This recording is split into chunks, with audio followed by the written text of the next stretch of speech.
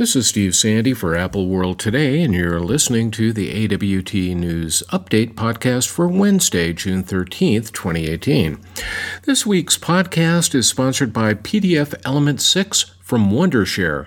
It's the most powerful and popular PDF creation, editing, and sharing app for Mac and iOS, and you can download a free trial. Read all about it on Apple World Today at the link in the show notes. We love nothing more than juicy, unsubstantiated rumors about our favorite Apple products, and now some rumors are coming out about the Apple Watch Series 4. The rumors are from Ming-Chi Kuo, who recently left KGI Securities, where he worked as an analyst and rumor monger. Try saying that quickly. Today's word from Kuo is that the next model of Apple Watch is supposed to have a, quote, more trendy form factor design with no buttons. Now, that actually wouldn't surprise me. The side button isn't used much, and the digital crown seems like it's lonely, so why not just have a bunch of gestures controlling everything on the watch? Along with the new design will come a bigger screen, according to Kuo. Of course, it can't get much bigger, or it won't have the convenient size of a watch. Kuo is really stretching for the next two rumors. He said that the new Apple Watch will have better battery life, that's a big duh, and GPS. And although he offered absolutely no idea what these would be, Kuo says that the new watch will have, quote, new health tracking sensors.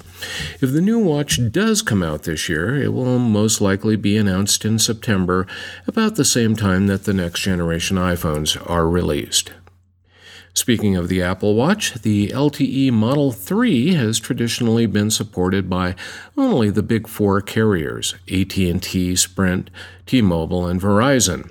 Starting today, it's possible to connect the cellular watch to wireless networks run by U.S. Cellular and C Spire. U.S. Cellular and C Spire are the fifth and sixth largest wireless providers in the U.S., respectively, and they're both offering 3 months of free trial service for watch owners. After that time, U.S. Cellular will charge $5 a month, while C Spire will charge $10 monthly. If you're thinking about getting away from your home security company and going on your own, your ship might be about to come in.